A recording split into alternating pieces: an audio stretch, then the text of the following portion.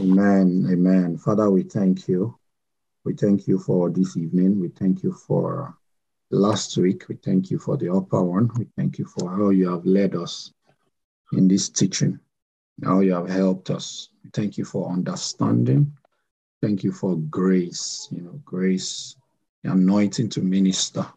Lord, we bless your name. We thank you for entrance. We thank you for utterance.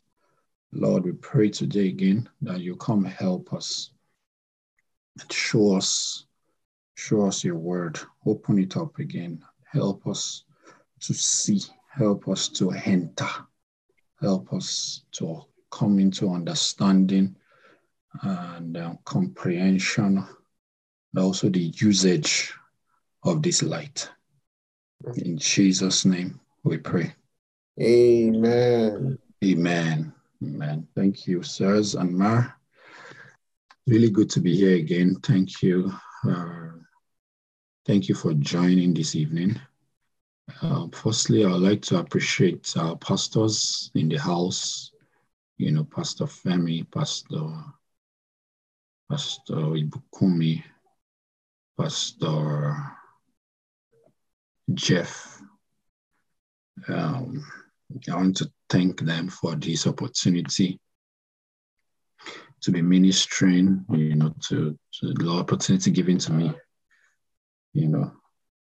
Me that I'm the least. I miss all of them.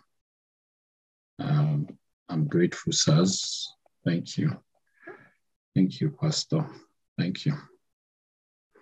And I also want to thank them for the support and encouragement from all of our brethren, every one of us. Thank you all. Okay, so tonight I would like to start with just the way we started last week. Just to have a run through, just what we learned last week. I'd like to quickly,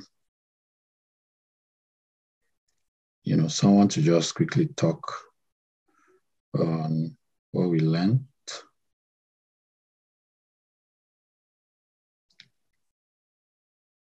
I'm waiting. Just one person, or should I just call someone? Let me look for someone that I have not called before. Some people don't have names again. Their names have changed to iPhone. Or probably they do, but they just left it like that. Okay. Should I call someone? Oh, go for us. Whom shall we send? Okay, so if there is no one, I think I like this name I'm saying, Ituno. Sorry, Sister Ituno, can you just help us? The lot is falling on you. Or the lot fell on you. Sister Ituno. I would say it's too early to sleep or to be sleeping by now. So, sorry, can everyone hear me? Like, Daniel. Okay, awesome. Thank you, Daniel. So Daniel can hear me. It means that Sister Ituno can also hear me. Okay, maybe I'll just go with Jane if Sister Ituno is not coming up. Sister Jane?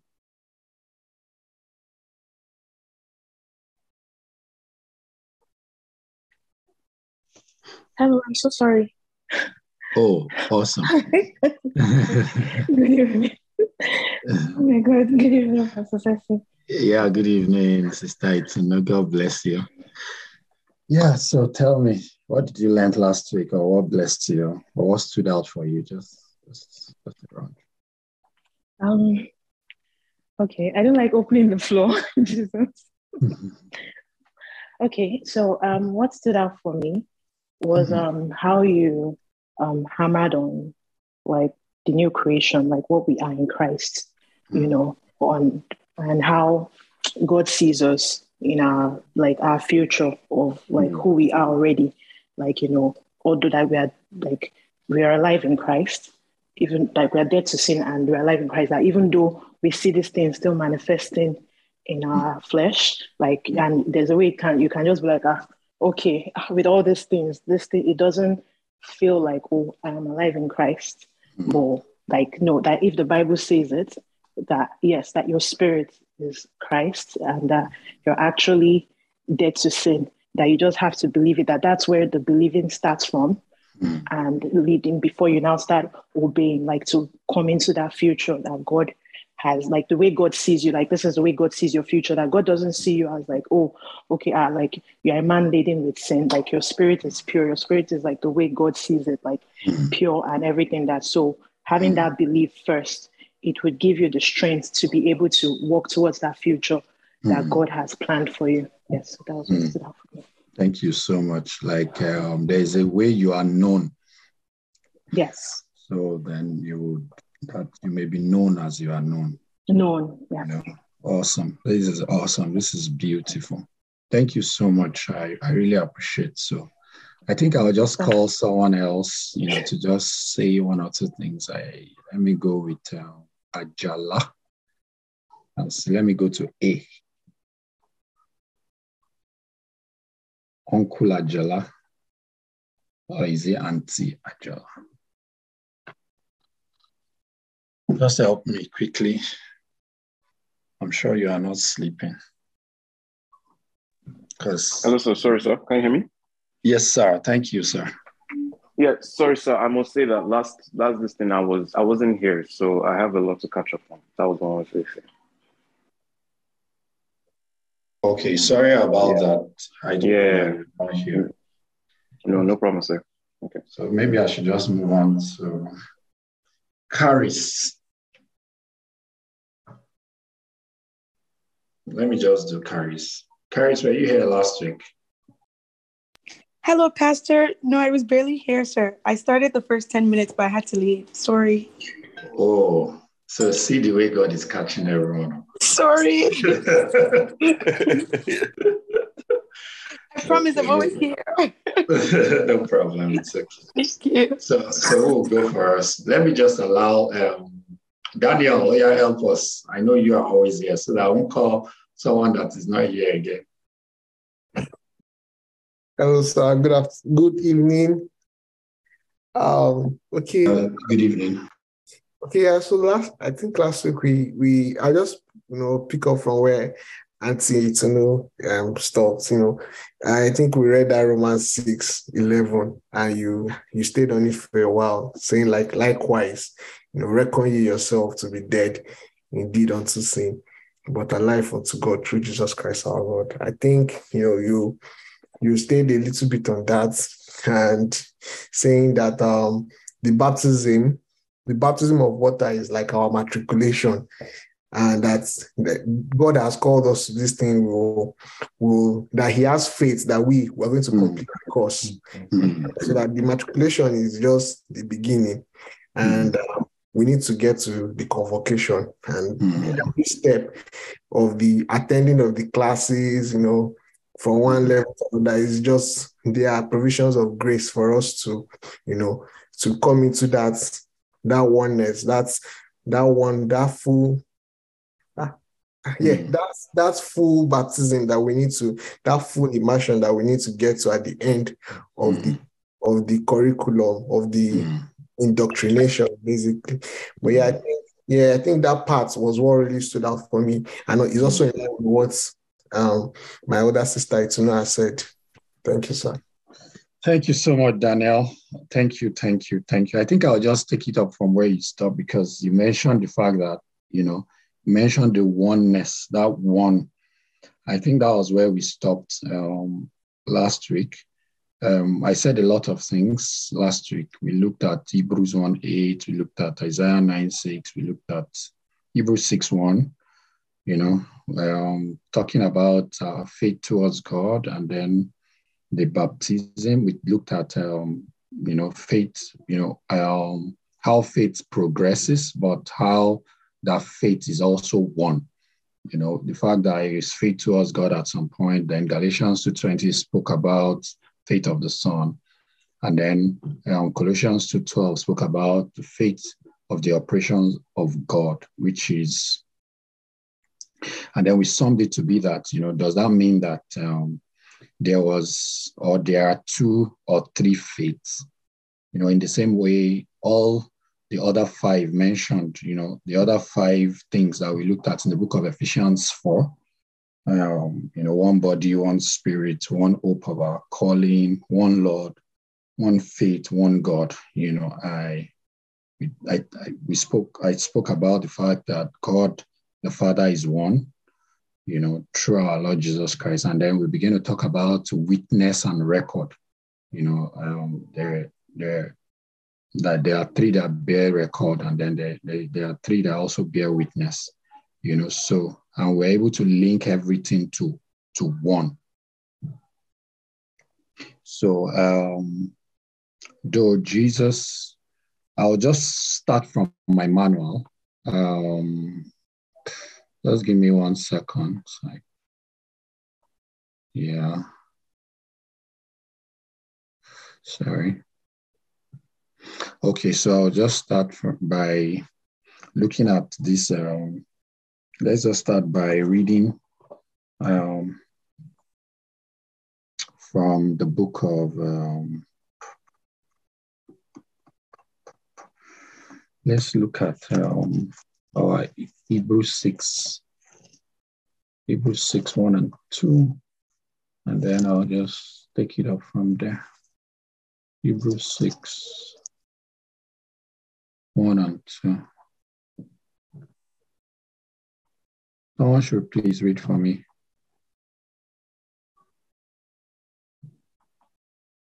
I can read. Go ahead, please. Yes, sir. Hebrews 6, 1 and 2.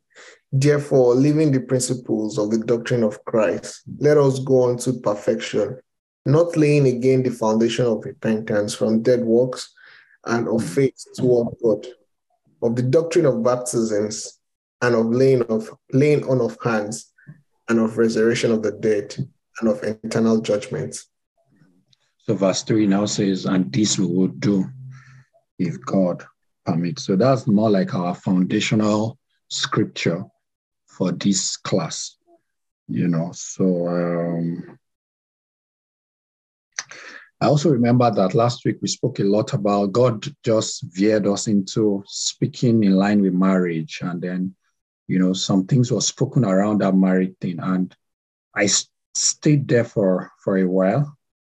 And I'll begin to find out, later why that the Holy Spirit was emphasizing that the married thing, because we had some of us had questions, and then I got some questions around it. And I believe by probably next week when we are doing the overview or the review of everything we've done, if there is time and room to also, if you have some questions, it would be nice that we look at it together, because I got some personal questions, and I think I was able to answer most of those questions. So I don't know if that will be the direction that God will be taking me today, but let's just follow the Spirit tonight. Father, we thank you. Whew. So God the Father is one. I'll just pick it up from where I stop on the manual. So God the Father is one, though Jesus also has the name God ascribed to him in the scripture. Amen. Sorry, I think I'm hearing a background noise. Sorry, hold on. Let me just tell my wife. My daughter is disturbing. I'm so sorry.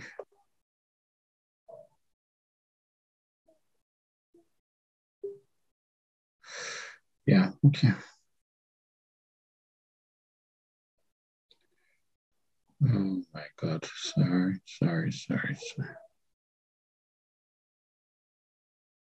Okay. Thank you. So God the Father is one. though Jesus also has the name God ascribed to him in the scripture, we have only one God, though God himself called Jesus God. I remember we looked at this, Hebrews 1:8, where the Bible talks about Jesus being God. It says, but unto the Son he saith, thy throne, O God, is forever and ever. And Paul's argument in Ephesians 4. So we are still looking at the Ephesians 4 verse 5 controversy, because we have different controversial issues around, God being one, and the Lord being, when you say one Lord, one Spirit, one hope of our baptism. And I think we have looked at that. I don't want to dwell so much on that now. So Paul's argument in Ephesians 4 will be better understood when you read from verse 1.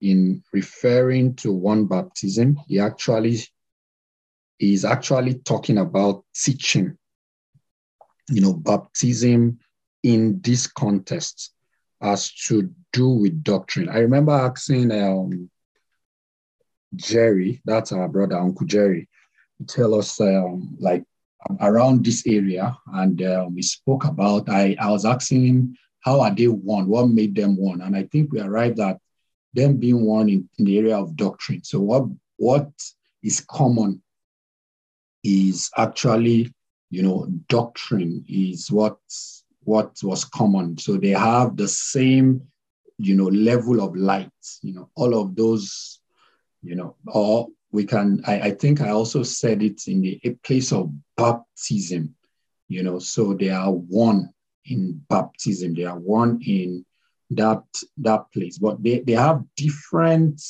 doctrine, but yet they have come into their, each and every one of them have the other person's doctrine. Let me say it like that. Like the three bear record, they have the same light, yet they have unique lights that we can all learn.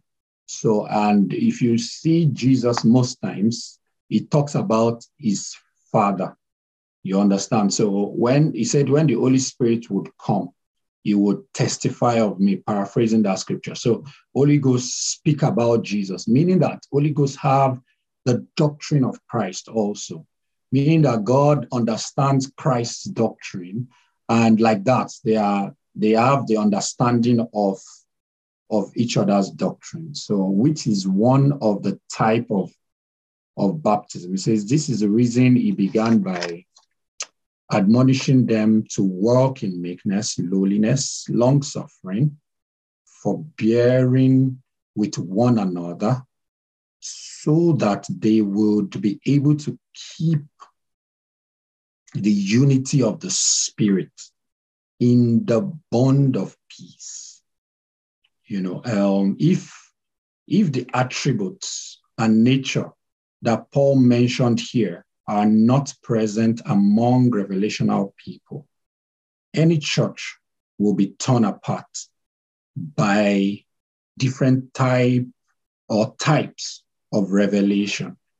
So he went ahead to say, in all your revelation, know that there is one body of Christ, one Holy Ghost, or one Holy Spirit, one Lord, which is Jesus, one faith, one hope, one baptism, one God and Father. Now, my question is, another way, let me not ask it as a question, let me just say, another way we can tie them together is, we all know that the Holy Spirit is also called the eternal Spirit.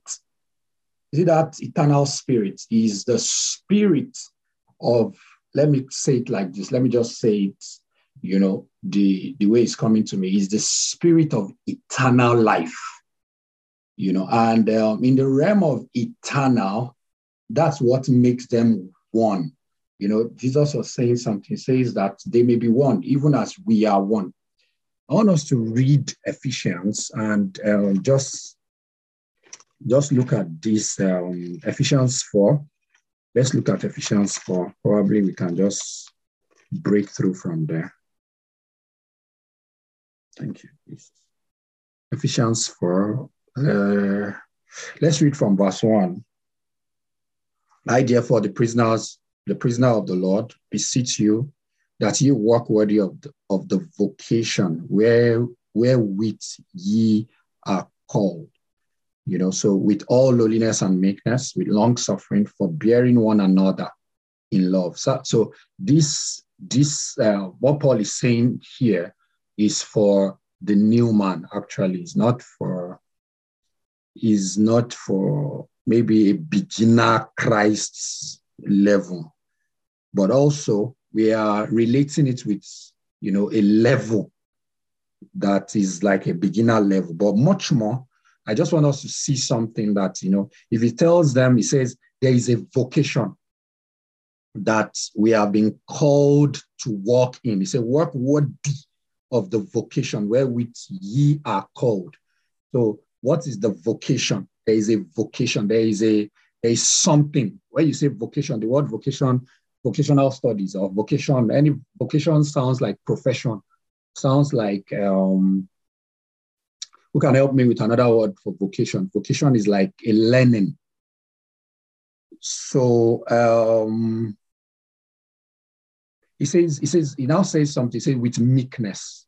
Now begin to bring in or lowliness and meekness with long suffering. So these things, the vocation cannot go without some of these things. So it means that there are initial learnings. So they must have, had some kind of learnings, in Christ. They must have learned a kind of life. It says, learn of me, I am meek, and then I am lowly. So there is a lowliness and meekness that these people have learned prior for the vocation. Now, the vocation is the vocation of oneness, and that's why he's now able to describe it further. He says, forbearing one another in love. So there is something they have to do. There is a commandment to do to come to the realm of oneness. We now begin to talk about endeavoring to keep the unity of the Spirit in the bond of peace. These are commandments for the new man, like a man that has exercised his soul to a degree, because it's not every man that can walk, that can with meekness, like, let me say it the way it's just written here. I said, it's not every man that can work worthy of the vocation. Not to talk of, using meekness, using lowliness, using long suffering, because you need all of those things, spiritual things or spiritual tools or spiritual, it's a character of the Spirit that must have been born by the Holy Ghost. So a baptism has gone ahead, before all of this can be, as you said, endeavoring to keep, you must have some kind of judgment to keep, or some kind of strength, power, grace that has been administered from a kind of baptism. But, like I said earlier, the baptism or baptisms, they are interwoven. So as you come out of one, you are entering into another. That's why they call it one. When we were looking at it last week, we were talking about one faith. And then we said there is what is called the faith towards God, faith of the Son. And then there is the faith of God, So, and then we were able to look at the scriptures that spoke about it, Hebrews 6:1, Galatians 2:20, and then Colossians 2:12, talks about that, the different kind of faith. Yet it is faith, because the truth is that if you learn to trust God, for your natural life, for example, when they begin to administer, debt, then you are also able to trust God, because you have used a kind of faith, you have exercised yourself in a way that has helped your heart to know that, God would show up, just like what David, when he was prophesying about Jesus, he was talking about, he said, thou will not leave my soul in Sheol. and then you will not allow your Holy One to see corruption, And the reason why Jesus was able to say that was because he has used faith so much that he knows that, God will definitely come for him. Anyone that has not used faith at milk level, it might be a bit difficult. I want to use the word a bit because God can do, it can do a quick work in righteousness for souls, but it will be difficult to be able to die to certain things, and that's why you see a lot of Christians nowadays who tell you once shaved, forever shaved. Like when I shave once, I don't need to shave again. I've shaved eternally, or I'm saved, I've shaved. Like you cannot shave once and you'll be forever shaved. Like, no, because, you have, man is complex. Man is a being that can house plenty things. So man is a spirit, he has a soul, he lives in a body. And inside the soul, you still have certain apartment, the mind, intellect, emotion, and then he has his heart, So, and then in the heart zone, those areas, there's still upper part of the heart, still have what's called the conscience. So there are so many things that, that the man is, that God need to purify for that man to be able to say, I am truly saved, or I am saved. So, and that's why you see, like I was saying last week, that God doesn't, you see the way Paul was describing this thing in 4. He was saying, walk worthy of the vocation wherewith ye are called, with. So it's not just one thing, it's plenty things that goes along for you to achieve oneness, like for you to come into this oneness. Said, with lowliness, with meekness, with long suffering, with forbearing, or forbearing one another. So when you do that, you are learning something. There is something when you forbear your brother. There is something you are learning. You are aligning with the Godhead. That they are that they call it the first brethren. They are brethren. How can they can live? You would not be. Should I use the word adopted or brought into their fellowship if we don't practice, or if doctrine does not bring us to this place, and then if we don't obey the instruction of the doctrine of Christ. First, the doctrine of the Holy Spirit, which is the baptism of the Holy Spirit. See that word, baptism of the Holy Spirit, that we came into when we gave our lives to Christ, and then we received the Holy Ghost. The baptism, like we established it from the book of Acts 19 last week. I don't even know why I'm rushing. Like, I feel I'm running. Okay, let me just flow. Amen. Okay, so last week we were learning Act 19, and then we saw when Paul, maybe we should just read that place, and then I'll come back here.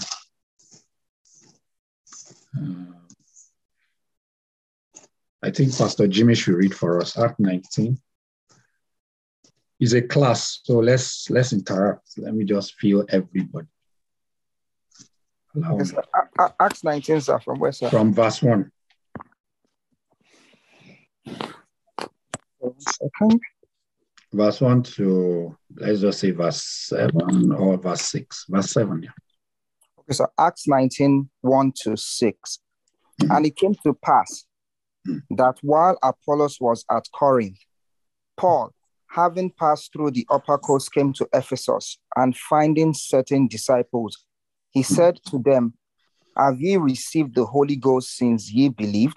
And they said unto him, We have not so much as heard whether there be any Holy Ghost. And he said unto them, Unto what then were ye baptized? Mm-hmm. And they said, Unto John's baptism.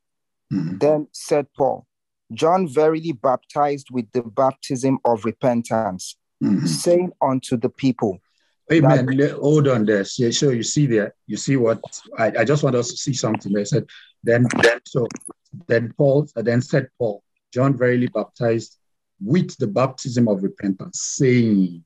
Yes, sir. So that baptism of repentance is a saying, is a speaking.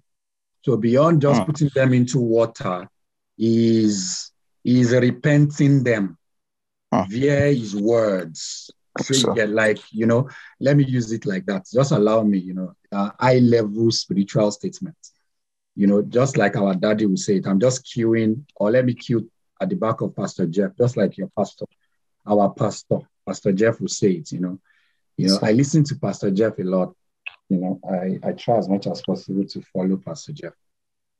And also Pastor Femi, if I hear that they are preaching somewhere, I'll just tune in so that I can follow and be baptized, into their baptism.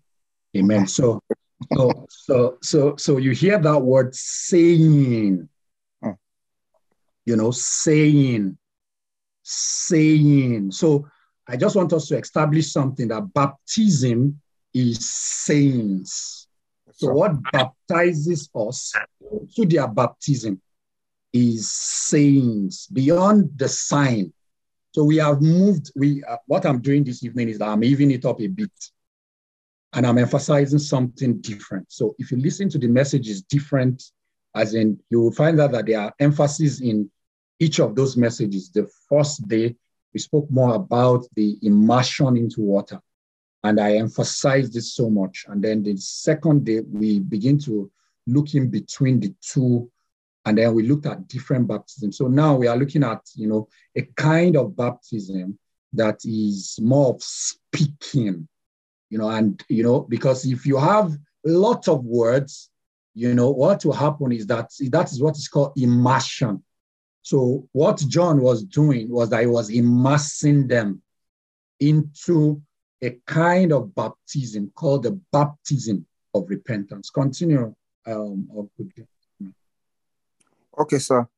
Then John verily baptized with the baptism of repentance, saying unto the people that they should believe on him, which should come after him. Amen.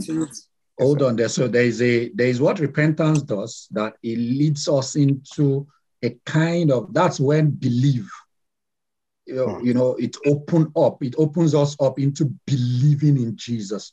So you see how this baptism works. I want to show us, I'm showing us that it's the same thing, it's one. You cannot separate John from Jesus. Jesus is also the one John is the one showing the next allocation. That's why for you to enter into Jesus' baptism, you must accept John's baptism. Do you understand? So immediately you refuse that baptism, all that baptism will be shut. You will be shut out from every other baptism because it's one flow. That's where is one body, is one Lord, one spirit, one hope of your calling. Amen. Amen. Amen. Are you following me tonight? Are yes, you with me? So you get what I'm trying to say? Like, it's a flow. So this other one opens you up to the next allocation. That's what it does. So believe that they should believe on him, which should come after him. So that's what that baptism does. You open the next person or the next doctrine to us, or the next sayings. Continue, Uncle Jim. Yes, sir. On him, that is, on Christ Jesus. Mm-hmm. When they heard this, they were baptized in the name of the Lord Jesus. In the name of the Lord Jesus. You see, so because they were already baptized with one baptism, they were qualified for the next baptism. Yes, sir. Continue. And when Paul had laid his hands upon them, the Holy Ghost came on them, and they spake with tongues and prophesied. And all the men were about 12. About 12. Read on. Let's just read it on. Okay. Let's just read it. To the synagogue, and spake boldly for the space of 3 months. 3 months. So what was he doing in that 3 months, sir? Disputing and persuading the things concerning the kingdom of God. the kingdom of God, you see, sir, I don't want you to go. I just want us to interact. No problem, Now, sir. where does the kingdom start? Do you understand? As in, where does this kingdom start? It starts from that baptism of our Lord Jesus Christ. Or let's say the Bible says, and he lay hands on them. The Holy Ghost came on them. So that allocation, that thing that happens, because don't forget that the kingdom of God is not in meat and drink, but is in righteousness, peace, and joy in the Holy Ghost. So until those disciples received the baptism of the Holy Ghost, they could not receive the sayings of the kingdom. Paul knew it. So he didn't start by just teaching them the kingdom. He baptized them first. Yes, sir. You understand? So some people might say, let me just teach you. You know, if there are some people that cannot hear Pastor Jeff, for example. Like there are some people that cannot even listen to Reverend K. Like not to talk of as in Christians that cannot listen. Not to talk of someone that is not baptized in the Holy Ghost. You understand? That person is far from it. You cannot start it. You cannot start that operation. That you are already shut out from that operation. You cannot even find it. There is nothing that will be said that will make sense to you. The same way, if a person is in EGFM, for example, or our life meetings, for example, do you know that if the person is not baptized with repentance, it will be difficult for the person to find footing in the teaching of the kingdom of God. It will be hard. And that's why at times, if you hear some of our messages, it's around, at times, some of the messages that we even call the message of, we call Christ's teaching, is a repentance from dead works. You know, God have a way of packaging those things again into those teachings.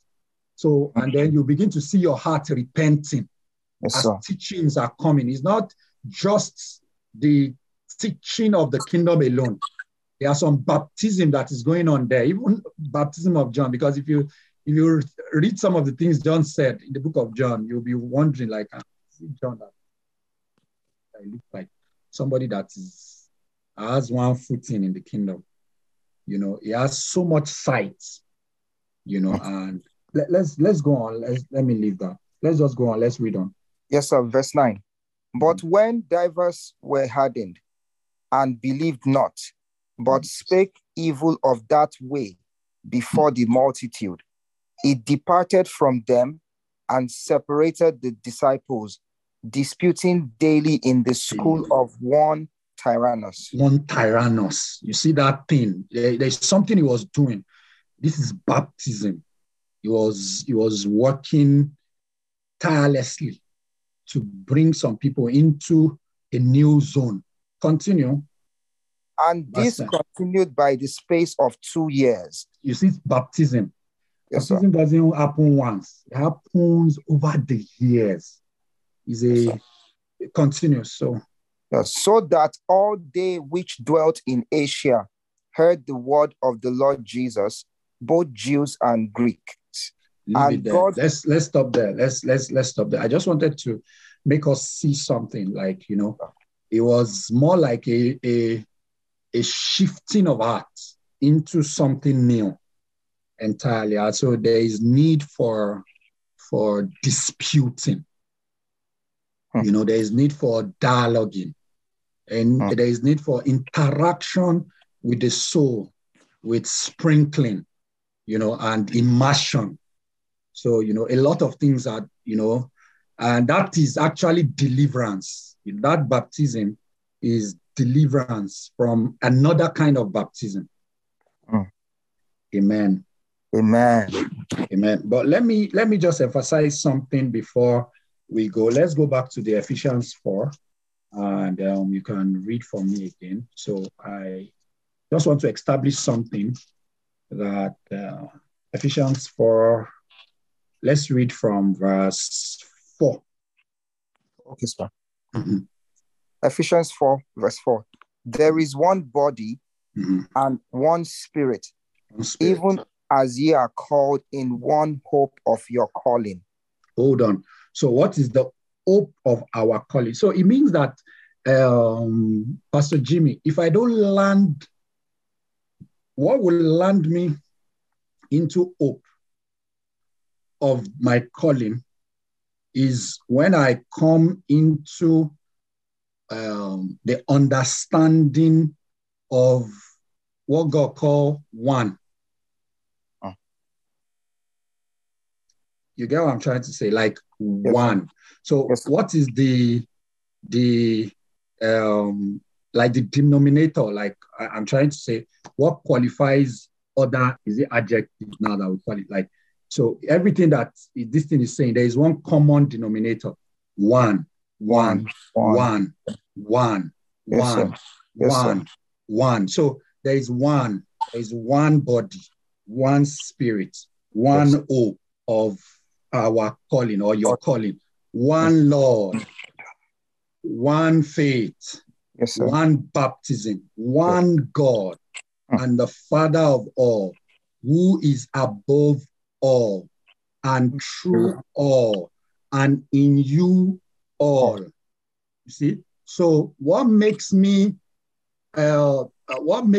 understand, or what makes us understand what the body is truly, or what the body truly is when we come to one.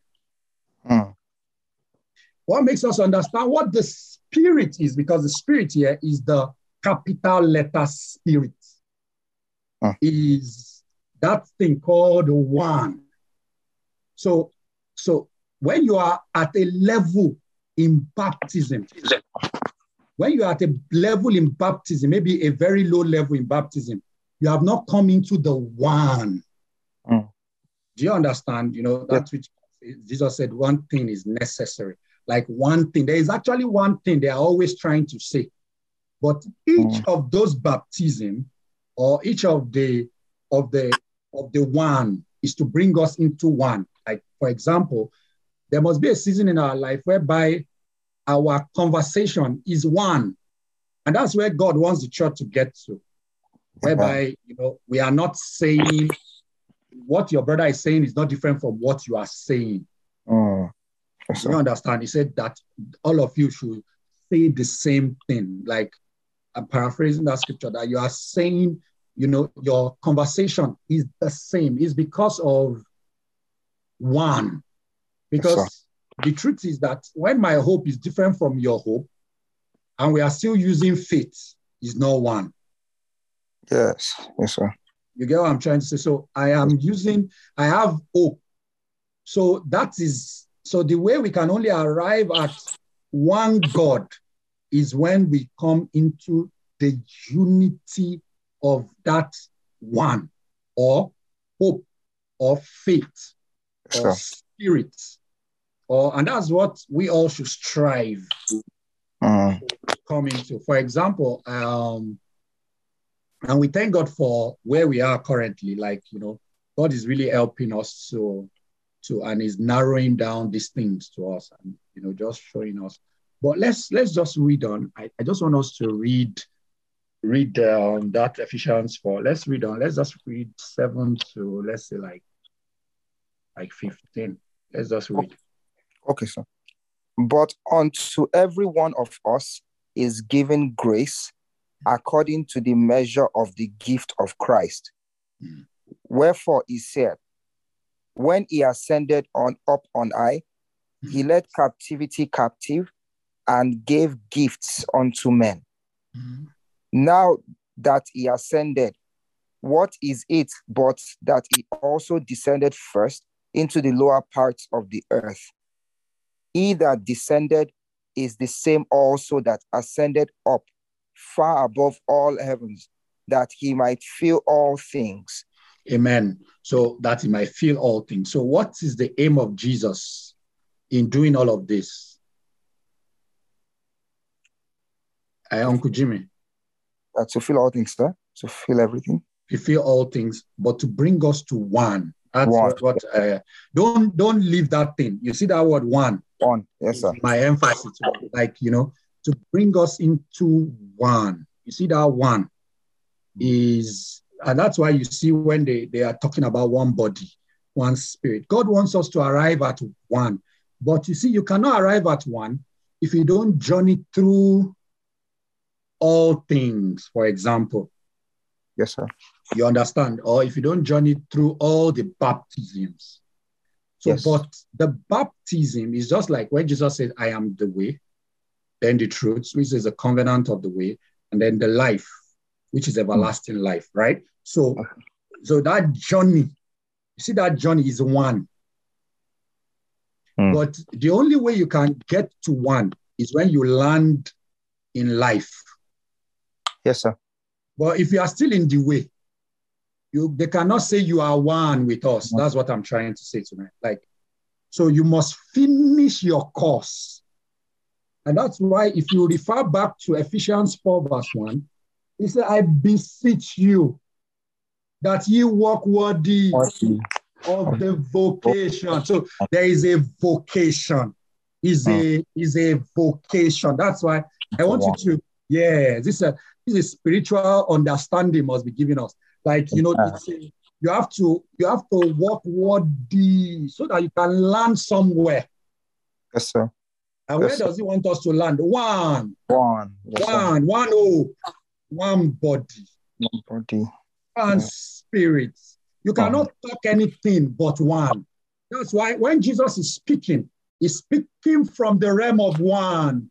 He's one. He's just one. He's one. He's one. So he can now lay bridge for one. You get, he will lay doctrine for one. So he knows that if you walk in this path, then you will land in God. That's the end of our baptism. You get, like, he's one. Yes, sir. And it will take vocation to bring us there. Amen. Let's read on. Let's just read on. Amen. Yes, sir. Verse 10. Verse 10. He that descended is the same also that ascended up far above all heavens, that he might fill all things. Yes. Hold on. What is Jesus doing here? He's building bridge. Yes, sir. You understand? He's bridging, he's building pathway. It's to one. To one. Thank you. I like that. I like that statement. One. Yes, sir. One. So if you meet Jesus today, if you ask Jesus, Jimmy, yes, sir. If you ask Jesus, you say, Jesus, my daddy, sir, what is your will concerning my life? He said, I want you to be one with me. That's his will. As in, see everything that we are talking about. You get what I'm trying to say? Yes, sir. I want you to be one with me. And he's not saying that you should go and change your look. He's not saying you should go and be wearing or putting on, what's it called? What do they call these clothes that ladies wear? Gown. You know, the Jesus they presented to us is the one that put on gown and has long hair. That's not the way you will be one with him. Besides, if you dress like that, when you meet Jesus, you'll be surprised that probably he doesn't even dress like that. Maybe he's wearing glory. You understand? So, because when John saw him, he said something different about him. His face is like, is it fire? His legs are like, his hair are like wool. You know, he was just describing something that I cannot even explain, really. He was just using natural things to describe supernatural, you know, regalia or garments. You get, like, he's wearing. So you cannot be one like that with him if you mimic him in the natural. You understand? So, but you know that even when they lay hands on you and you speak with tongues, you find out that your tongues is different from your wife's own, Uncle Jimmy. Am I saying so? Yes, sir. You understand? Yes, like, you know, some tongues are shabalea, shabalabadalea, skabalabalaea. Some tongues are zo, zo, zo, zo, zo, zo, zo, zo, zo, zo. You see tongues. Some tongues sounds like some, there is one of our brother then in Lagos that when the guy is praying in tongues, I'm always scared. Like,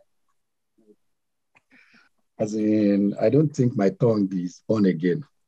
You know, there are some tongues that is very, very powerful. You just say, and you see sweat. Like, whoa. You know, when you hear such tongues, you know that, no, you need to up your game, man. You know, so when I heard our daddy, Reverend Kayode Oyegoke, you know, spoke with tongues, I was like, man, my tongue, they learn. You know, there are some tongues that when you hear that, you just stop speaking in tongues. You speak with understanding. Lord, I thank you. Like, you know, like, no. There is a way your tongue will just have to, like, these are tongues. They are tongues of angels. But you know that we are not one that way. Because I speak in tongues and you speak in tongues does not make us one. So what makes us one? We can say what makes us one is when we come to having, let me just say it the way it comes to me, divine nature. You understand? You know, so divine nature is their nature. That one, it cannot change. Because you know that this tongue you spoke when you first got born again is not the one you are speaking now. So that one has changed. So it has changed. But there is something that cannot change. And that's that's where we are one. You know, so we have to come to one. Let's read on so that it will not just look like, you know, I'm saying something. Yes, sir. And he gave some apostles and some prophets and some evangelists and some pastors and teachers for the perfecting of the saints, for the work of the ministry, for the edifying of the body of Christ, till we all come in the unity of the faith and of the knowledge of the Son of God. Hold on. So we can say it like this. Let's just look at it from where we are coming from. Yes, the reason why he gave all those gifts is so that we will come, right? Yes, sir. To one faith. Because it started by unity of faith. Of the Spirit. He said we all come in the unity of the faith. Yes, sir. The faith, as in that is the faith, right? Yes, and then, so that is one faith, right? Thank you. So, of the knowledge of the Son. So we can also say the unity of knowledge of the Son. We can say one Son or one of God. We can say that Son of God, our daddy call it the Father, right? So, and then he says, unto a perfect man. So is one man, he used the word a perfect man, one. Right? It says, unto the measure of the stature of the fullness of Christ. Right? Yes, sir. So, and we don't forget that what the Godhead is what fill Christ. Yes, sir. Yeah, so Christ is the fullness of the Godhead, the bodily. He's the one that carries that fullness. So when you hear the fullness of the measure, the stature, the measure of the stature, of the fullness, that is all the baptism arrayed in one. Yes, sir. Is it making any sense? Yes, sir. Yes, sir. So thank you, sir. So it's baptism that will do this. Yes. Is baptism. I just want us to see that. So we can say what Life Meeting is doing in summary is taking us through baptism. Aren't we blessed? Yes, sir. Yes, sir. You understand? Yes, thank you. So we are blessed to have God raised, or Jesus raised his gift amidst us to bring us to this place of one. Yes, sir. Of one. And then when we are one, something will happen. Read verse 14. Yes, sir. Verse 14. That we henceforth be no more children. Be no more children. It means that when we are children, bro Jimmy, we are not one. Yes. When we are children is not one. You cannot claim to be one. You don't have the same hope in the realm of children. So this will give you light to know that some people, when people have different hopes, they are children. So those people, we still need to pray for them, just like the way Jesus prayed for them, because when Jesus was speaking to them while he was ascending, they said something to him. Firstly, he prayed for them in John 17. He said that they might be one, even as we are one. In Act 1, he was talking to them, and then they were telling him, when are you going to restore back the kingdom of Israel? Like the kingdom of Israel, what are we talking about? Okay, you guys gather at the upper room so that they can baptize them. And then that baptism is the beginning of their journey into one. Yes, sir. Yes, sir. Into one. So it means that, God forbid, Bro Jimmy, God forbid that we get it to heaven, or, we see God and we are not one. That thing is a very, that's one of my fears. Like, God should not invest so much in our lives, and then we see him and we are not one.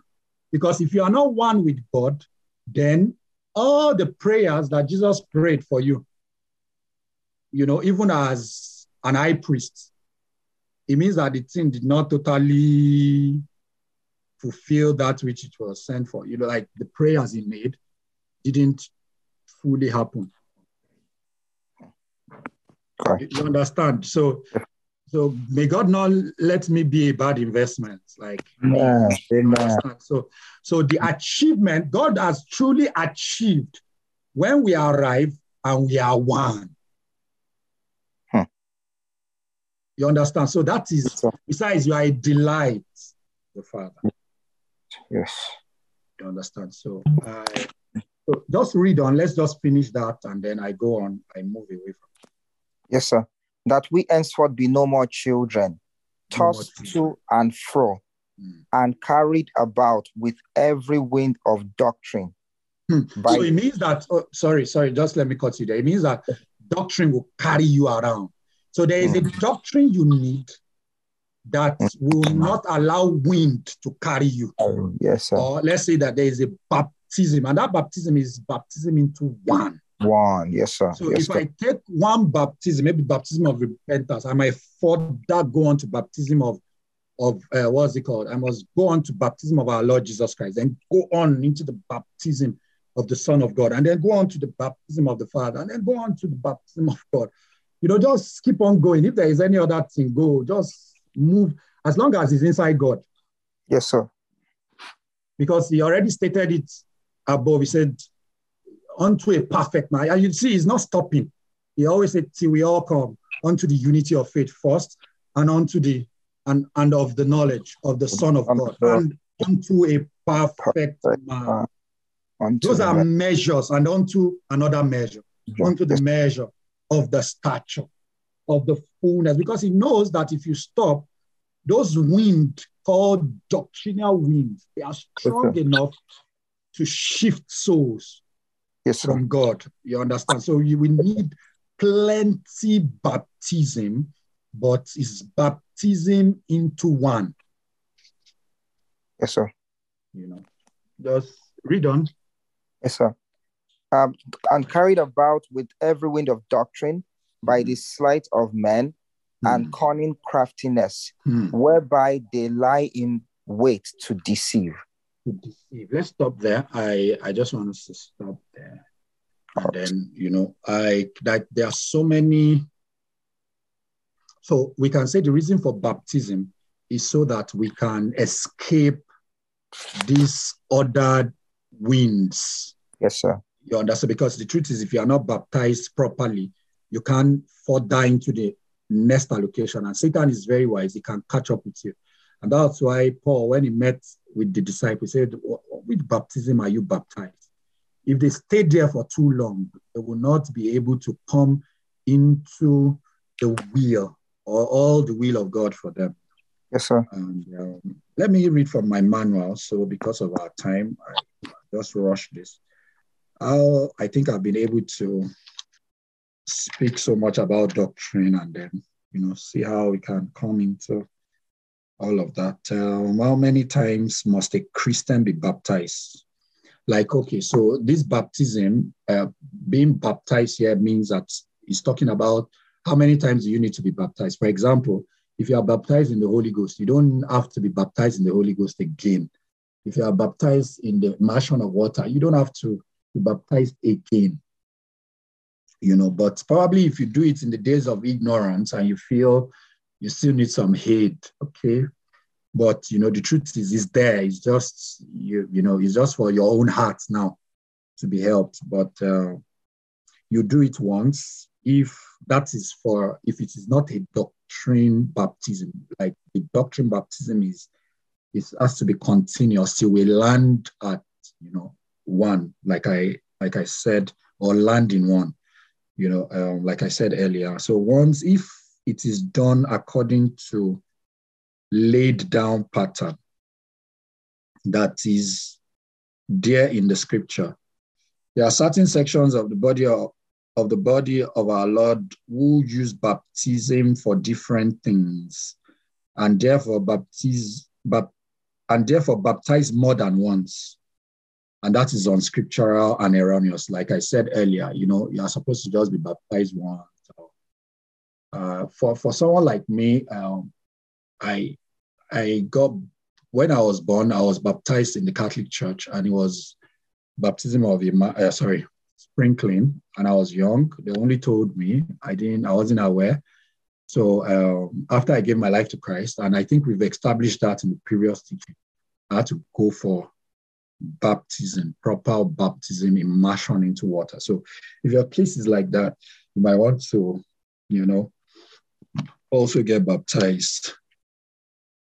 So I'm going down to water baptism now. So who is qualified to be baptized? I think we've said a lot around here. Every time people were baptized in the scripture, they were baptized by men or women, by men and women who stood in and function as ministers. What is ministry? That is ministry gift, sorry. So ministry gift are those who can baptize. Also, baptism can be done by others under the supervision of a minister. Yeah. So, for example, Jesus sent his disciples to baptize and not laymen. So somebody that have worked with a minister or somebody that is under a minister, like, for example, Pastor Jeff can look at some people in Ottawa and say, okay, I think a baptism, maybe you want to organize a baptism and say, okay, I think you should undo it, based on the authority vested on him, under our parents, and, that baptism will become valid in the spirit. So can water baptism make me a Christian or born again? No, it cannot. Water baptism cannot and will never make anyone a child of God. Anyone who will be a child of God must believe in Jesus first and confess him to be Lord of his or her life. Water baptism is an outward demonstration of an inward work. We already established that from the teaching. I don't want to go into all of that again. For some of us that were not here last week meeting, I think these messages are recorded. You might want to listen to them again. You see a lot of some of the things that I'm just running through now. You hear them in that message. In the previous messages, sorry. So if a believer is not baptized in water before he dies, will such person go to hell? So these are questions that, some people ask. Okay, so if I don't fulfill all righteousness, for example, I remember when I started and I was talking about fulfilling all righteousness, when Jesus spoke in the book of Matthew 3, verse 15, say, let it be so that it may be that we fulfill all righteousness, so You can see, a lot of people like, okay, if I don't fulfill all righteousness, will I go to hell? The answer is a capital scriptural no. But what makes people go to hell? Because some people can believe in Jesus before they die. For example, somebody is on a sick bed, he has never been baptized, and then he gave his life to Christ. Would that person go to hell? For example, the thief beside Jesus on the cross, Jesus told that thief, he said, today you'll be with me in paradise, even though he has never been baptized. So I've established it, if you listen to previous messages, that being baptized help us to come into some other allocation. And I think I also mentioned it today. So that baptism opens you up to the next allocation of doctrine and of your journey into one, or your journey to eternal life, which is the way they are one. They all have the same life, and that's what makes them one. Both the Spirit, the Son, and the Father, and God has the same life. So the same quality of life, is what they have, and that's what makes them one. And that's the only way we can be one with them, by partaking of that life, and we can come into it via baptism. Is baptism by sprinkling biblical? It is not. Every scriptural example from that of Jesus to the book of Acts shows that people were dipped in water. So you can go back to see the scripture, Matthew 3:13, Act 8:36, that place where Philip baptized the Ethiopian eunuch, and then like that. And then we saw John too baptizing people, and then we saw him immersing them in water. And Jesus also went through baptism and was immersed in water. I'm done with the teaching. I want to thank everybody for listening and attending. I don't know if we have any question before we pray. I'm done. And if there is any question, then I'm more than willing to answer our questions. I'll just take one or two if you have. Praise God, sir. Hallelujah. Yeah, I just wanted to clarify something, because you were saying that the baptisms, right? Like the aim is to bring us into one so that we can be one. That oneness, at some point you were saying everlasting life, and I just wanted to ask if if the entirety of the oneness is everlasting life, or is actually eternal life. I just wanted to clarify that. Okay, so from my understanding of everlasting life and eternal life, if that's what you're trying to say, because are you trying to say, is it eternal life or everlasting life? Or are you trying to ask, is there a difference between everlasting life and eternal life? No, I'm not asking if there's difference. The oneness you were talking about, I wanted to know if you were referring to everlasting life or eternal life. Eternal life. Eternal life. Eternal life. More of the life of God, makes us one with him, so eternal life. Any other question?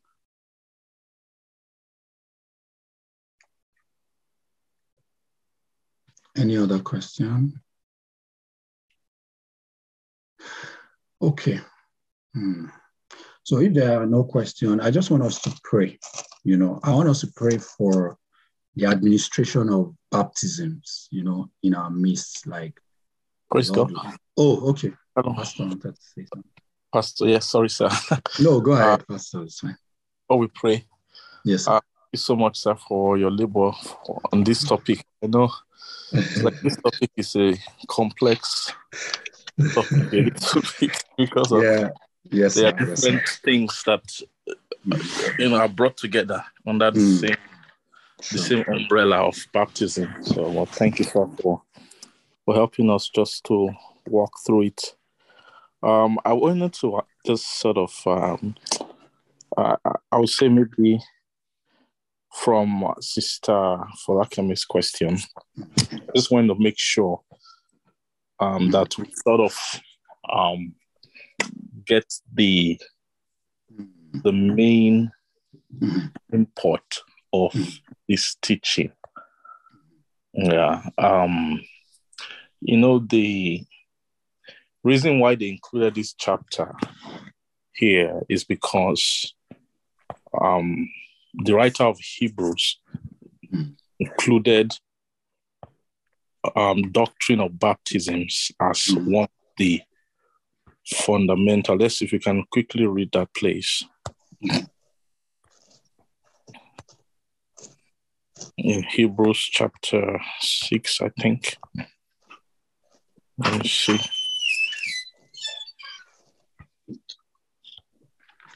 Yeah, so Hebrews 6 verse 1, it says, therefore, leaving the principle of the elementary of Christ, let us go on to perfection, not laying again the foundation of repentance from dead works and of faith towards God. Yes. Of the doctrine of baptisms. Yes. And of the laying on of hands, and of resurrection of the dead, and of eternal judgment. Yes, praise God. Yes, sir.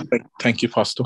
Yes, so the reason why this is part of this foundational, because the main purpose of this life class is to visit all of the foundational things of our faith. So what this doctrine of baptisms is listed here as one of the principles of the doctrine of Christ. And so when you think of baptism in this sense as a baptism as a principle, so the main import or value of this teaching is not necessary to dive into the content of various kinds of, although we summarized it, various types of baptism. And I think it was very clear that the weight of the matter is in that aspect of seeing baptism as teaching. Then when you go into that world of baptism as teaching, you now discover that that's an inexhaustible world. Yes, sir. Thank you, sir. In fact, that's the summary of everything. Yeah. So that would now tell you that we can't just enter there and then just say, okay, this is what baptism is. Like you were saying oneness, then we can't just go there and say, okay, this is what oneness is. And then that's it. So rather, we have to see the whole point of this is to sort of zoom out a bit and step back and define definition of a concept of baptism, and I believe why the Holy Spirit put this down as one of the foundational doctrines is because if the person does not grasp the concept of baptism, it will be difficult for that person to apply the provision of the word of God to their soul properly. Sure. Yeah.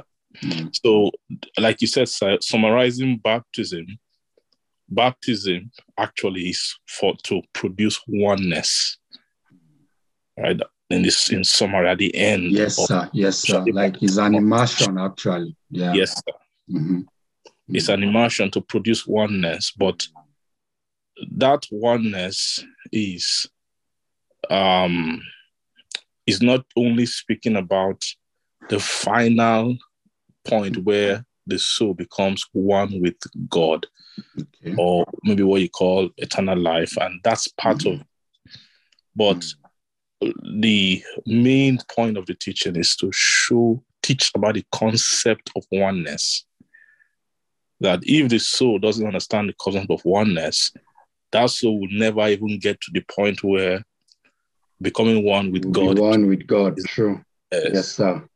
Because every step is like a step towards oneness, but what the soul needs to become one with, that's what doctrine has broken down into many things. And you see that, first of all, the soul must become one with Christ first, before the soul becomes one with God. You see, then when you speak of oneness with Christ, there's first of all oneness, even in spirit. That's where it starts. I said, if you are joined with Christ, you are one spirit with Him. So even the new birth is a kind of oneness. Then when you come into the season of the milk of the word, then you begin to, that's a preparatory season, right? Which is sort of the season where this teaching is around, is sort of prepare the soul for the journey of oneness in the soul, right? Which is oneness with Christ and oneness with God. Those are two beings that we need to be one with. So oneness just means alignment, the same, coming into the exact same essence, having the same content, same judgment, same mind. So it means the soul must be one with Christ. When you go into being one with Christ, you now discover there are many things that one must be one with in Christ. He must be one with his faith. He must be one with his love. He must have the same hope. That is one with his hope, one with his faith, one with his love. Then when you go into God, you now see they break God into, so it's almost like bringing him down into different, doctrinal, curriculums that the soul must become one with. So, but you now see very clearly that if a person doesn't understand the concept of baptism, it's not possible for the person to have the right orientation towards the ministry of revelation, or it's not possible to have the right orientation or attitude towards doctrine per se, right? Because if you just think of every one of us, where we started with, from getting born again, it's very clear that I think almost none of us had that concept of oneness in our mind, really. Even if we did, we had it in a cliche way, where we just say, in fact, we didn't have it, the cliche wasn't even correct. We usually say maybe we are one with God or something.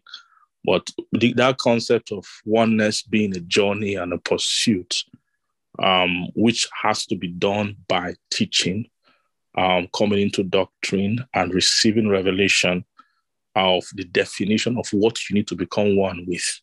And that progressive journey through doctrine for change to occur gradually until that alignment with what is being revealed occurs. That understanding is the understanding of the doctrine of baptism, right? So if a person, I want to describe somebody who doesn't understand the doctrine of baptism, that will be somebody who doesn't fully grasp the content, who doesn't fully grasp the content, who doesn't fully grasp the concept of that progressive change in the soul to align with something, an image that is exact in the spirit. Right? That's a concept that every soul doesn't have that at the same time. There will be a point where the person must come into that realization that this is a demand that God has for you as a Christian. And the person must come into accepting that and then begin to align with God's provision, either through maybe the ministry, the word of God, revelation, and all of those things to come into that. So the important takeaway from this teaching, if anybody is wondering, okay, wow, these things we've been saying, there are so many, how do you, really, what is the real blessing here? this is it. The blessing here is, and we don't take it for granted, and I don't take it for granted that every single one of us has had that, realization. It's very possible for one to be around waters of revelation where God has given so much provision to make this baptism occur, right? For maybe the waters, or he has brought you right to the stream or the river where baptism should happen. But it is not a guarantee that because you're seeing the water flowing and everything, it doesn't mean that the baptism, the soul, is actually engaged with this baptism. And so this is something that we have to labor, every single one of us. We have to labor to fully grasp the concept of baptism like Jesus taught it. When he was about to leave in Matthew 28, right? He was saying to them that you should go ye into the world and then, teach all nations, baptizing them in the name of the Father. And we've rightly called that thing almost like the Great Commission. It's just that we are thinking about it like evangelism, but it's not true. That's actually one of the most important things, that Jesus commissioned for the church, that the church should be a place of baptism where the souls are constantly, where every Christian comes and embraces that concept. And you get to a point where you no longer in your heart are at war with the idea that the core of your Christian journey is about you losing a certain, sort of yourself. If you want to look at it from Romans chapter 6, right? It said as you are baptized, with him, you're buried with Christ in baptism. It was describing baptism there. You're buried with him. And then as Christ was also raised from the dead by the glory of the Father, so should you walk in newness of life. So that concept of dying, coming with what you have, who you are, and agreeing to sow that in death so that another person can arise, something else can arise. And that person is a new you that will need to be brought to you by revelation, or is like you being willing to find yourself in the depth of the waters that God has provided, right? It's like you bring yourself and you immerse yourself in the water. You're immersed in the water, and then somewhere in that water, your former self dies, and inside that water, it constructs a new person. So that concept is something that every person who is a Christian must know. Is a foundational understanding of being a Christian, that no Christian should live oblivious to the fact that you are supposed to be given to waters, the waters which the Lord will provide are waters of revelation, waters of truth, right? And that every soul must partake and use those waters to make that oneness happen. So it means that everything that the Lord reveals in the Bible is something for you to become. That's someone with such a mentality, someone who has understood the doctrine of baptism. All right. Someone who doesn't understand the doctrine of baptism is someone who might just see the Bible as just words that are written, that you can read, interpreting how you see fit to support your life or to get your answers or to have your needs met, or all the different reasons we've used the Bible for.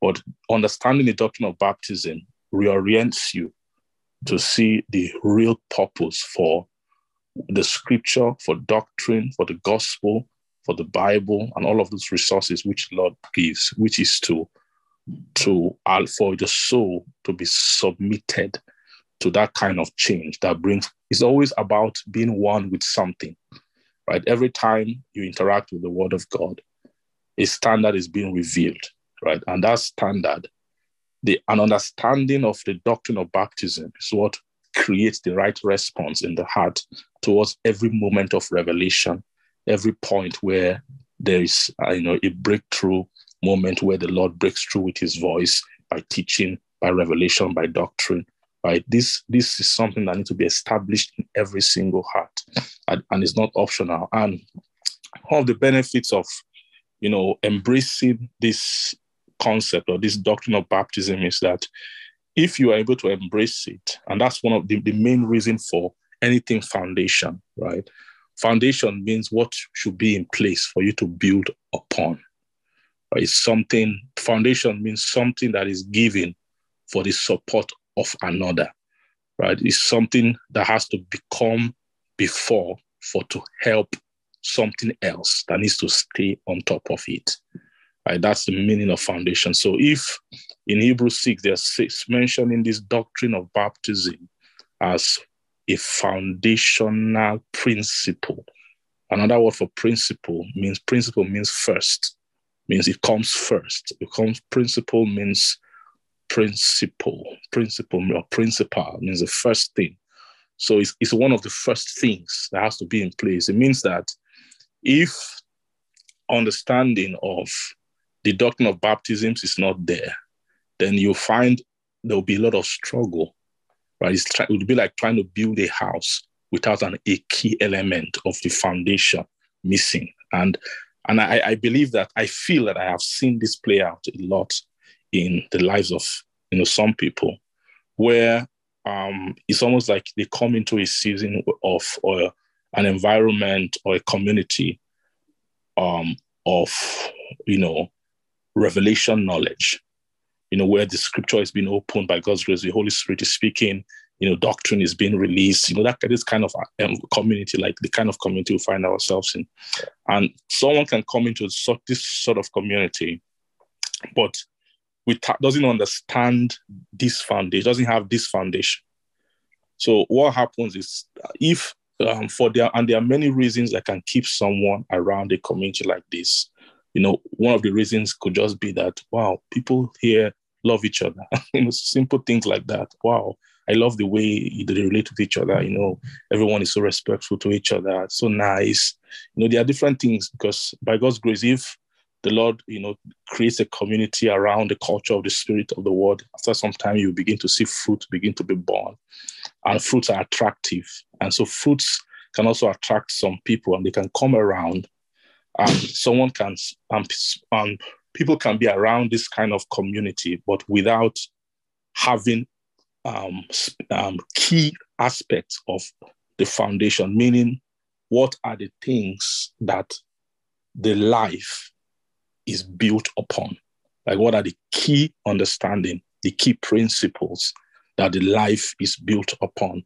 And what I found is that if you have people who come around such season or communities like that, and just hang around but not understand the foundation, and then maybe they begin to hear revelation, this is that in Christ there's faith, hope, and charity, and then you begin to hear, okay, you have to understand the concept of sanctification, consecration, separation, you divide, Christ, then move into everlasting life, different between everlasting life, all of those things. These are doctrines.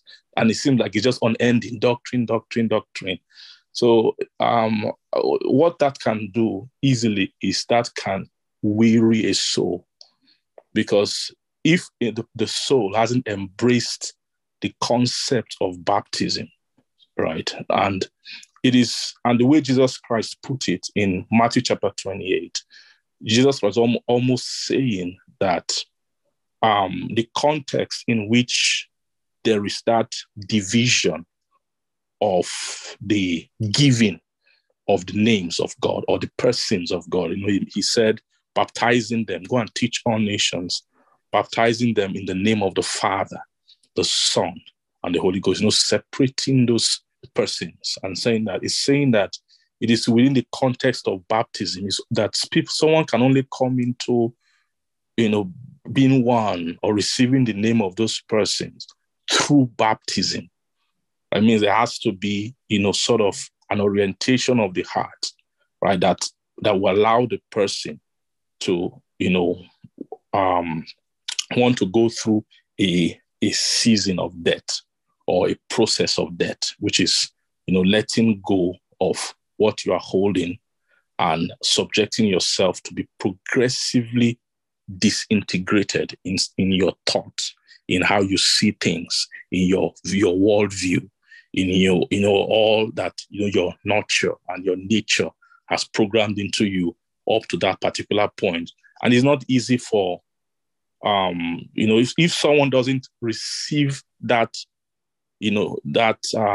emphasis in their heart at some point and make up their mind, I'm going to subject myself to this thing. It's not easy for someone to subject their thinking pattern to being dismantled.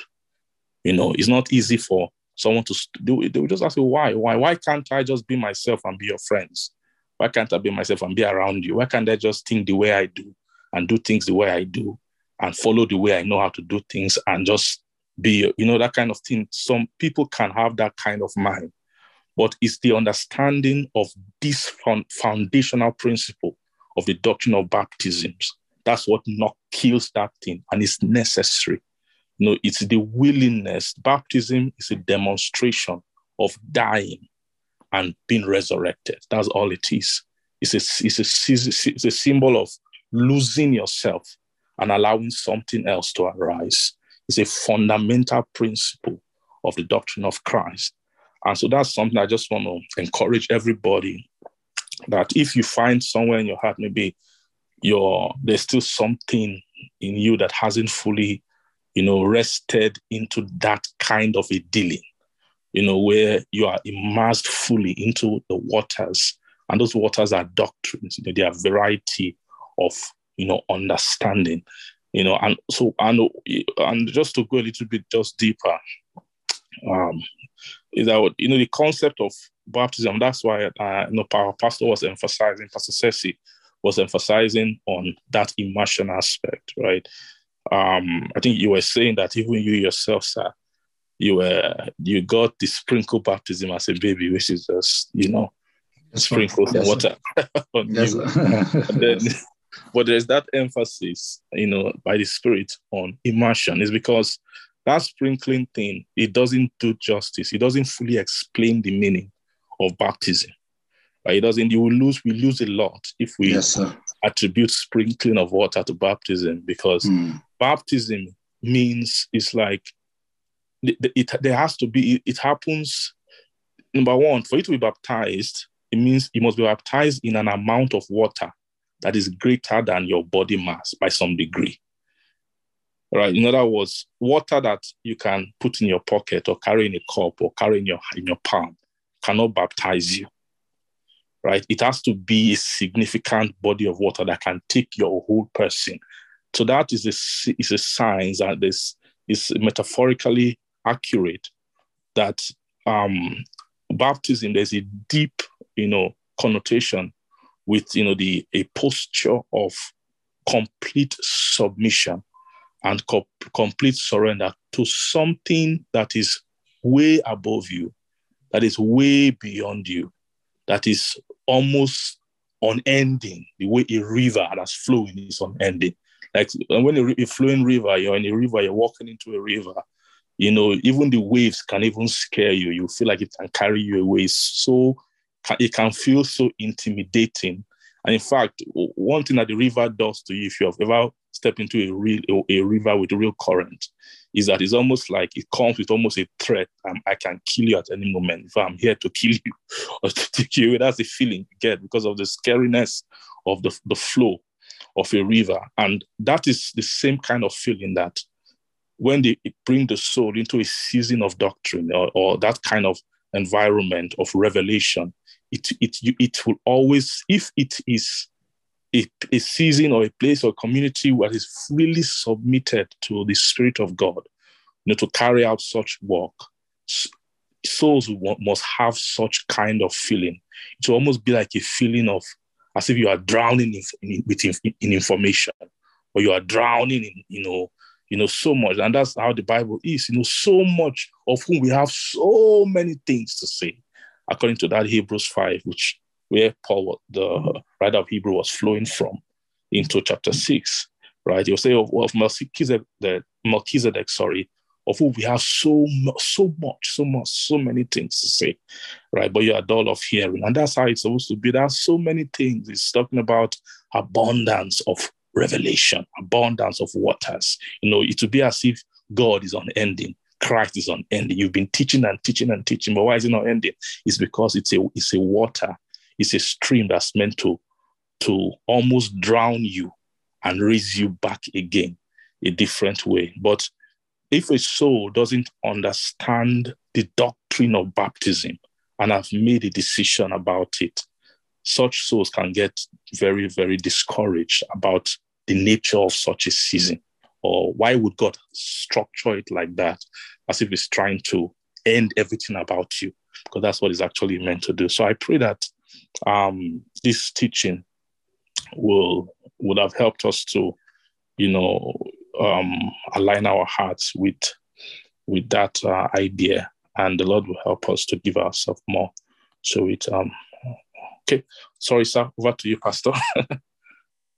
Pastor, thank you so much, sir, for the breakdown, or like just going back to the things that I think we started with, and then the first time we broke it down in a way, and then the second time we broke it down also in a way, and then this time we heaved it up to the place of just seeing an holistic view of what the baptisms are all about. But it's like you said, the emphasis is more on the foundational aspect, and I like the way you helped us, summarize it in such a way that we are able to also, like, you're able to help us emphasize the fact that we are supposed to be baptized, like, to align ourselves to the revelation light as they come at different phases, which is in the Holy Spirit, Christ, and then in the Son of God or the Father. So,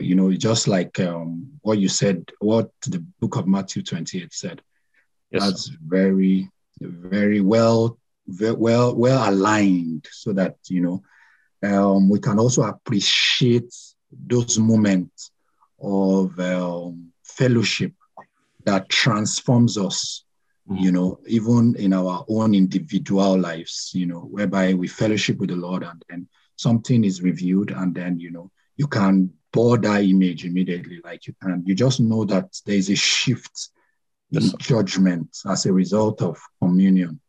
Yes, sir. So it's also some kind of baptism that, every believer that wants to grow should enjoy. Yes. We should all enjoy that, as we grow. And I think I answered Folakemi from the holistic point of view, like, okay, this is what I'm saying today. And that's it, like, yes, at the end of the day, that's where we are expected to land. But also, if we look at it from a judgment, that if you are Christ, in the scheme of things, is a great fit in the Spirit. So, yes. If you are being fully baptized in the baptism of the Spirit, which is the baptism of, because there's a way you can also look at Spirit from eternal standpoint, and the end game, let me use that word, is eternal life. Yes. But when you look at the Holy Ghost from another point, there is his own baptism of making you let's say, a child of God, which is a kind of conversion that Matthew 18 talked about. So, those bits and pieces here should be appreciated in the foundational teaching. Yes, and I like the way you brought it in, and it's going to help us greatly to appreciate, what has been taught so far. Like I said earlier, aren't we blessed to be blessed to have God raise ministers like this in our midst to help us move into all the allocations of God. I want us to pray tonight, like that God, one of the things that stood out for me while ministering was that scripture, Ephesians 4, and I just want us to pray from that place, where the Bible says that we henceforth be no more children. Pastor Jeff also mentioned that there is a way you can be deceived, being in the waters. There is just that company, that corporate grace carrying us and making us feel like maybe because these words are being said, then you have it already. You have eternal life, or everlasting life, like eternal life and everlasting life or everlasting life judgment is so high. It's so high. It's so high. It's so high that Jesus said that my cup you will drink, but you see, to sit by my right or my left. That's how that judgment, everlasting life, eternal life judgment is high. Like we'll need some kind of mercy. And that's why I said, let me not say some kind of mercy. We need God's mercy, actually. Mercy of God, to come into that judgment. But, I like the book of Isaiah. I think Isaiah 28, where he was talking about line upon line, then precept upon precept, little. And that's where, the baptism, comes in. I like, I think I like the way we were able to explain it last week, talking about that is a curriculum, is a course, just taking it, just like you are patient in going through 100 level. If you don't pass 100 level, you can't go into 200. Just the same. It's just like, the baptism precedes the other, as in precede one another. I want us to pray that, that the Lord will raise us, the Lord will raise us. The Lord will give us understanding, that the Lord will give us judgment. And also, that's one prayer. The other prayer is that we would well align our heart. Pastor Jeff mentioned something about the fact that we'll come to a place of like a resolution, just paraphrasing his words, like, I will resolve in my heart that I need to be aligned with this thing, just like the Bible talks about Daniel proposing is that, there is just a stage in our lives whereby you just know that, I just need these things, and there's a way that thing drives you to fellowship. It drives you to seeking after the Lord, really, and, and wanting those baptism. Because if you don't want, the Lord will not, give it, because those things will not be just cast to anybody without desire. I want us to pray that, much more tonight. I ask for, desire for alignment, understanding of these things that I'm desiring, comprehension on in different side, that this foundation will be well, will be properly as visited by the Lord, even as we take these teachings, in the name of, can we just pray? Can we pray with our spirit? We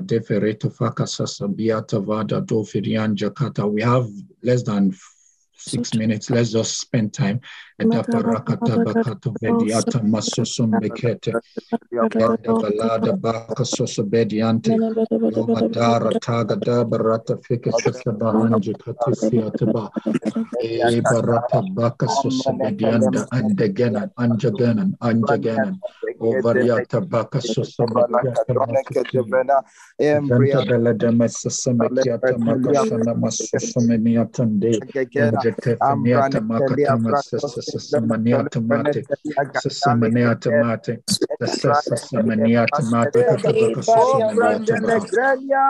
Jesus' name we pray.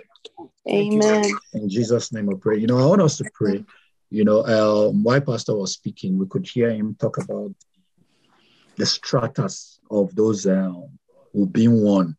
And I think I emphasize it so much. And there's a way the Spirit is one with the Lord. There's a way the Lord is one, with God and the Father. And if you see here, he said something. He said, one God and Father of all, who is above all, through all, and in you all. So they want us to, there's a way they also want those things to be arrayed in us.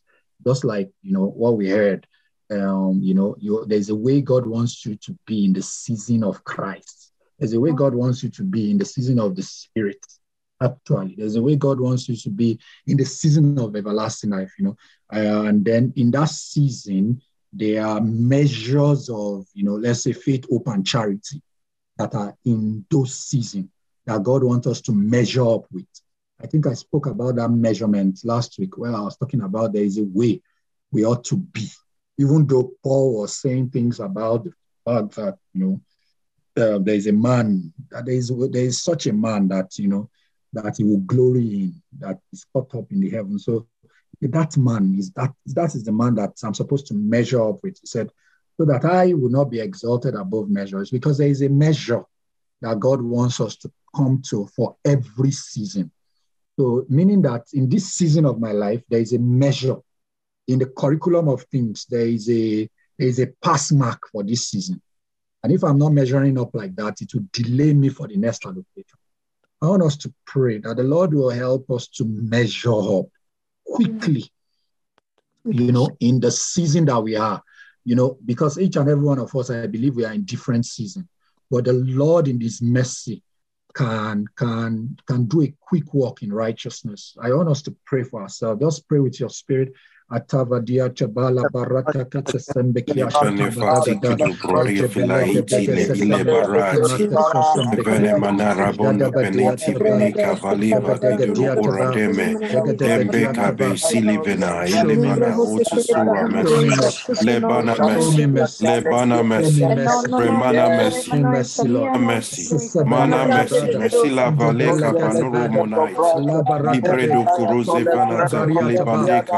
Fenemanai que lebrano efelici calisi.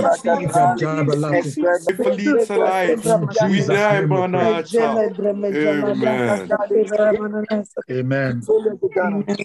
Amen. There is this prayer I see in my spirit, and I just want us to pray it, and then that will be last. I want us to pray. There is a way the Lord can. You might feel that I've passed a particular season of my life, or in the scheme of God's things, for us, or allocation of God's things for us, or movement in this baptism. And you might just feel, past, this level, I've passed that level. That is just a kind of assumption or presumption, which is a kind of sin before God. The Holy Spirit might say certain things to you. I want you to do this, that it might just look so basic, and it might just be what, would help move into, or pass the season. It might even happen for a period of time, just bringing some elementary things around, even though you are hearing very high, high revelational speaking, as it were. But God might just want to do something particular to visit a kind of foundation. And yet, I heard people back in Nigeria, some people will just come and tell you that, Pastor, I felt I've passed this level, and I'm just feeling Holy Spirit is just telling me, I'll just tell them, you better go and obey the Spirit. So pass which level? Which level do you think you have passed? I want us to pray for ourselves that, if there is any way, like the Lord will help our heart to humbly, to not be presumptuous. I think that's the word, like to not be presumptuous of seasons, but to be willing to obey, at every point, that the Lord will help us, that we need help actually, because there is a way the heart can be puffed up based on knowledge, and you're assuming what is not that you already have.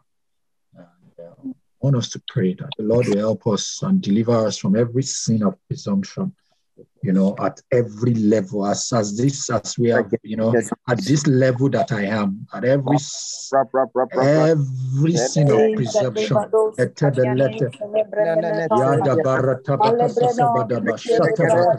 that I would obey the Spirit. I would obey the Spirit. I would obey God. I would obey God. Help me, Jesus. Help me to obey your Spirit. In the name of Jesus. Help my heart. Help me, Jesus. Help me, Jesus. What I'm asking this night is help. Help me, Holy Spirit, help me. Help me. Help me. Help me. In Jesus' name we pray. Amen. Amen. Can we just thank Jesus? Can we just begin to thank Lord? Oh Lord, we thank you, Jesus. Lord, thank you, Jesus, for helping us tonight. Bless you. Thank you, Lord. Thank you. Thank you for light. Thank you. Thank you, Jesus. Thank you. In Jesus' name we pray. Amen. Thank you everyone for joining.